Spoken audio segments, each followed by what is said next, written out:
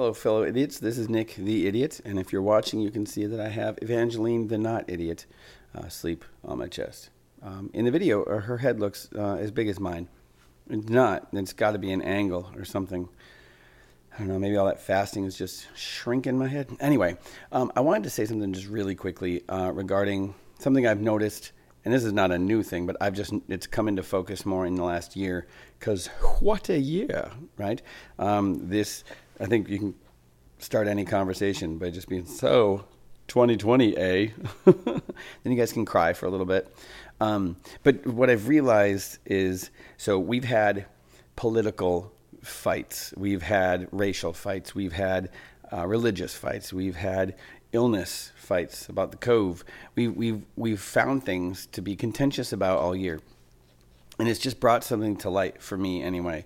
And that's just that we willingly and without hesitation make assumptions about other people that have no business being in the heart and mind of a Christian.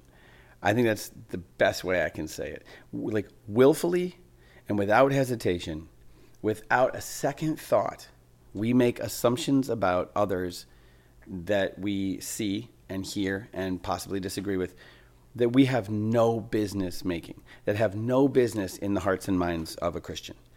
And so what I'm finding is, whether it's, so I know I've done a bunch of stuff on adoption, and I think I've already mentioned a little bit of the weird assumptions that go around when people on the outside start assuming about somebody who has adopted kids.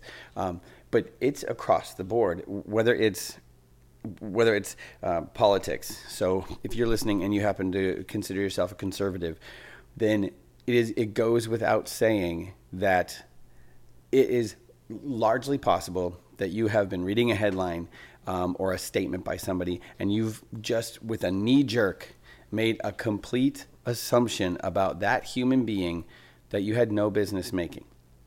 Now, if you're on the left, you've done the same, or it's large odds that you've done the same, that you have heard something, and it could be about anybody. It could be about a fellow relative. It could be about a political leader. It could be about the president. It could be about anybody, but that you've heard something about them, taken it at whatever news source or somebody's Facebook feed or tweet or share or whatever, like that you just take it.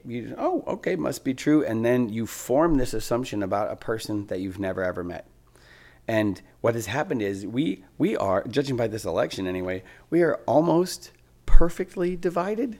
Like within a few thousand of us, we're like down the middle. And what happens is, so with this election, what has happened?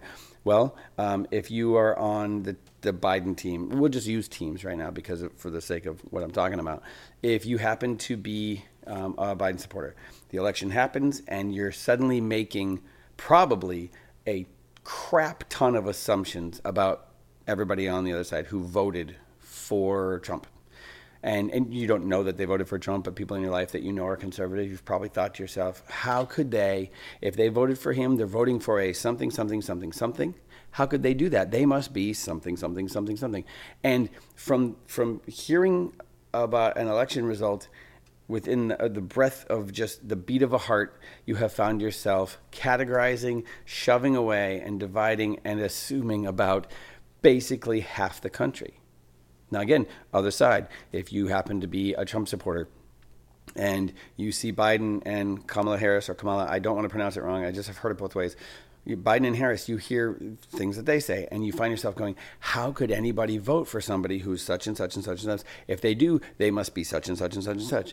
If you're a conservative, you don't care about something, and then you care about the economy, and that's all blah, blah, blah. That's an assumption. If you're a liberal or a progressive, you care about, you don't want to ruin this country. And those are all things that you just kind of like build up like an angry snowball and then just chuck at somebody. And there's no way to point fingers because everybody is doing it. It is exhausting. It is so, I think out of everything I've seen, that has been what is the most, like, just, I guess, disconcerting might be the word. Obviously, like, the thing that is the most disheartening, that's what disheartening about everything, is that fellow humans, and it's okay to be on other sides of political spectrums. That's fine, or religious spectrums, or whatever. Like, fellow human beings, we don't think twice before we assume that person is hateful and violent and everything. We throw race back and forth. We throw everything back and forth. I think, I don't know if I mentioned this on here or not, but one day on the news, I heard somebody saying, and I didn't know what it was. I had walked by. I didn't know what the feed was. I didn't know what station it was, what channel. And I heard somebody saying, if our candidate loses the election, it is the end of America. And I've heard a lot of people say that. And I looked, and it was somebody on a complete other side than when I've normally heard people say that. And I'm like, holy cow. Both sides are saying if the other side wins, it is the end of America. And somebody of you right now are saying, but Nick, educate yourself, because it is the end of America if the other person wins. You can't do it. I'm not, and again, I'm not stupid. I'm not unresearched. I'm not uneducated. I'm saying that when we do that, when we make assumptions like that, yes, we are. We choose to be stupid and ignorant and uneducated when we make those kind of statements about 50% of the nation. Now, I've heard some people say, like, well, I can't believe that they're saying that about so-and-so, because, I mean, it's half the nation. This isn't cut and dried. But then I hear the same on the other side. And one of the problems in there is just the utter assumption you're making about that person. And to be honest, think of the last person you were frustrated with on any newsfeed. You don't know that person. You don't know that person. You don't know them. And I know they should judge by their fruits, and I know they posted all these things. I understand that. I get that. I understand the concept. I know where it's coming from. But it's just that what you're doing when you, so again, I'm not saying you can't talk about issues and that you can't be heated. What I'm saying is that there's this leap that we make into assumption that it completely ignores the intricacy and the complexity that is the human person. Think about yourself. Think about however old you are, up until the moment you're listening to this. Think about the infinite, winding, complex path that brought you to this moment right now. That none of us know but you. That you know, so your nature nurture, the way you were raised, the way your parents got along, the way your grandparents got along, the way your aunts and uncles treated you and the siblings treated you and you treated them, the way you've been treated in the workplace or at college, or the way you've been treated at church, or the experiences you've had, good or bad, at church. All of these things play into the person that you're listening to. All of those things play into me right now. All of those things have brought you and I to this moment. And they're so infinitely complex. There's no way on earth I could know all of that about you. So there's just no way on earth that I could assume, to assume now again, small things you can assume. If somebody has a Biden sticker, you can assume they're voting for Biden because they probably put the sticker there. If somebody has a Trump flag in their yard, then they probably voted for Trump because they chose. So there's little things you can do. But when it comes to like the motives and the wave of power that is the human person, you can't assume. You can't do it. And to do that is ignorant and asinine. It's ignorant and asinine when I do it, and it's ignorant and asinine when you do it. When you let when that passion flares up, like whether it's hatred. I've had people say, "No, I do hate that person. I do." I was talking about a political person, and I was saying, "Well, I find myself just feeling bad for that person." Well, you can't feel bad for that person. They're this. I'm like, how do you, what? No, I can feel bad for whoever I want to, first of all. Don't you tell me what to do. But second, yes, I can. Because I don't know what's going on in that person's. I don't know what forced any of us to be anywhere. You know what I mean? You have no idea. But you assume. And what it boils down to for me is that God doesn't make that assumption. You know that, right? God's not assuming about anybody. Because God knows each person more intimately and intricately than they know themselves. God knows each political opponent, each person on either side of the race issue, on either side of any issue. God knows each person better than they know themselves, and he loves them more than they love themselves. He loves them more than you ever could. And so he doesn't have to assume because he knows them. Well, that should teach us something, shouldn't it? It is way harder to assume something about somebody that you know, because you don't have to assume because you know them. Right now, you read something and you jump. You spring. You jump to conclusions. The old jump to conclusions game. You spring toward an assumption about somebody that you have no basis of other than something you heard them say, that they might have said. And if we're honest, in this election year, if we're going to be smart and educated, we should realize that nothing that comes across your feed is there to educate you. It's there to sway you. And so it should be held in suspect. And if that's true, then, so what do we do? If we know that God doesn't make assumptions about anybody, because he doesn't have to assume, he just knows. He knows the heart. He knows the wicked parts of the heart and the good parts. He knows the light and the dark. He knows the weaknesses and strengths about each human. And he loves that human. And if that's true, then how do we get to that ourselves? How would we move ourselves from where we might be to where they are? Well, the first, and again, this is funny me saying it because I'm on here, but just shut up. Stop posting. Stop commenting. Just stop. Just shut up. Just shut up. I mean for real. And I've said that before in other recordings, but it is the amount of times I've sat at a keyboard or seen on my phone and been like, no, just swipe away. You have to be able to do that. You have to. You have to be able to just shut up. I mean, to control the tongue, to tame the tongue is, like the tongue is a restless evil filled with deadly poison. That a whole fire, this is in scripture, a forest fire is set on fire by a small spark.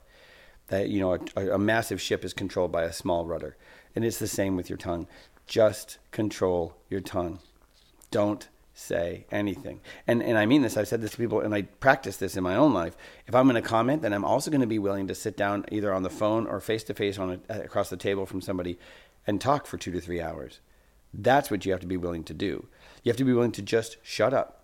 And in fact, in the moment where you just want to say something, I have more and more this year, I'm reading an article, and I want to say the worst things I've ever said about people during this election cycle. On both sides. This venom wells up, and I find myself just saying, okay, all right, okay, all right, we'll just do this. And that's what I do. I just cross myself. Okay, for that person right now, I am misunderstanding them, and I don't know them, but would you please be with them? And give me the patience and understanding to not see the way I see, but to see the way you see, and for them as well. That doesn't mean that I want them to see the way I see. I want them to see the way God sees. I want them to see the right and wrong that God sees. And I don't want people to be mamby-pamby, and I don't want people to be, silent fools. I don't want people to be doormats or trampled on for no reason. That's not what I'm saying. But I'm saying if you think of the vast majority of the times that you've posted anything online, whether it's, hey, I agree, or like, you're going to hell. If it's any of those, either side, just the world would be better without that. If you watch The Social Dilemma, the guy who invented the like button, he's on there saying like, stay away from the social media. He doesn't talk that way. I don't know why I just did, but he's saying that, like the guy who invented the like button. Nobody needs your like. They don't need it. It doesn't help. It doesn't advance the true good and the beautiful. It doesn't advance God's love in this world. It doesn't. It either confirms a bias or it starts an argument. But you know what you could do? You could call him on the phone. Just be like, hey, I just want to let you know, I thought about what you wrote or you posted or whatever. But odds are we won't do that because it doesn't go that deep. So the first thing is just, for me, again, this is just me, what I need to do to make it through 2020 and beyond is to shut up. And I post very little. I comment virtually not at all. To pray. Just pray for that person in that moment and then after the fact. Pray. I've been praying for both of the political candidates so hard. I've been praying like probably more than I ever have in my life. I have found myself, and again, that's not me saying like, I've been praying so much. Look at me. And maybe it came across that. That's not what I mean. I mean, holy cow, so many negative emotions have popped up into my mind and out of my heart, which just shows what's really in there, that I've had to combat it somehow. And it's not going to be combated with the comments I would have put out there anyway, but it has been combated in as much as I can by not just well-wishing, but like interceding for and praying for people involved in this election and any other political realm. And then the third would be, like I touched on, before you assume, just acquaint yourself. Before you assume about somebody else, acquaint yourself with them. And I mean it. You can pray for political leaders. You'll never get them on the phone or across the table from you. And but what you can do is the people in your life who you either disagree with or agree with, just stop with the social media. Stop with the comment section. Stop with any of the tweets. Just get them on the phone, and don't write them an email that you can send and be like, because that's like, how many times have you written an email, send it off, and not even like you're like, oh, I shouldn't have sent it. You're like, there, I did my part. Well, no, you didn't. You got yourself out there. That's it. One more person knows your opinion. But truly, like, block out some time. Just, hey, can we talk on the phone, but like for a minimum of an hour? And it might have to be late at night or whatever. But can we just do that? That would be more fitting. Can we do that? And try that out. Because assumption is way too easy. It is way too easy to assume about another person. It's the weak way. It takes whatever knee-jerk reaction, whatever first impulse of your heart, and it just confirms it. And then you move on from that person as if they weren't real, as if they were whatever you created in your head. And it looks like the difference between, that at one point Christ is on the cross, and he's talking about being able to call down legions of angels, that ability that he could do that. He could just call down legions of angels and obliterate. But what does he do? He just dies. He sacrifices himself for those people, the ones who he could have obliterated. And it's not as trite as that, but that's one aspect of it. That in that moment, he could have done anything that like the flesh would do. But he doesn't. Well, why? Because he even says it. Father, like, just don't be mad. Just forgive them, for they know not what they do. They don't know the reality of what they're doing. And so forgive them. Let me stand in the gap. And that is harder, but that brings about life. Because Scripture, in John, it says that unless a grain of wheat falls to the ground and dies, it remains alone. But if it does, then it bears much fruit. And the one of the messages anyway in there is that unless a grain of wheat falls to the ground and dies, it remains alone. It doesn't say it's worthless. It doesn't say it's anything. It just says it remains alone. And you can see people who, no, I'm not going to die to stuff. I'm not going to tame my tongue. I don't need to. If this is your internet, this is my internet too. I can say what I want. And then they throw that out there, and then they engage in the fight. And then they remain alone. They're just still themselves. But that act of self-control, the act of taming your tongue or taming your thumbs, of just being like, nope, I'm just gonna pray for the person instead. You might not be able to tangibly see the outcome of that, but it changes you and it changes the world. It's much more difficult, but it's much more redemptive to the world. And you have to remind yourself the next time, especially when it's an acquaintance or somebody you actually know, like, this is the dude you know. This is the kid you went to high school with. Or this is that woman from your church that you would go and like commune with. This is her. This is not a political viewpoint. This is a human being, and it's one that you know. And it all comes down to this, and then I'll stop. It's when Jesus is with Pilate, and Pilate is accusing, and all the moments leading up to it, all he did was remain silent. Not because he was weak, but because he was strong. And the thing is, he could remain silent during all that grilling, and even when Pilate is railing at him, he could remain silent until the moment it mattered. Why? Because he knew Pilate. He knew the political stresses Pilate was under. He knew the marital stresses that Pilate was under. He knew the emotional stresses. He knew Pilate. He made Pilate. And so this wasn't some opponent there. It wasn't an enemy. It was one of his own who just knew not what he did. And that's not an encouragement for you to get cocky and be like, well, forgive them. They just don't know. It's not, and you know that would be a perversion of it. It's just an encouragement. Don't make assumptions. Don't do it. The next time that you get mad at somebody, if there's any way you can, acquaint yourself with that person. Acquaint yourself as much as you can with that human being made in the image and likeness of God. And that doesn't mean agree with them. It doesn't mean vote the same way as them. It doesn't mean we all rally around each other and just like kumbaya it, because that doesn't work. That's a lie too.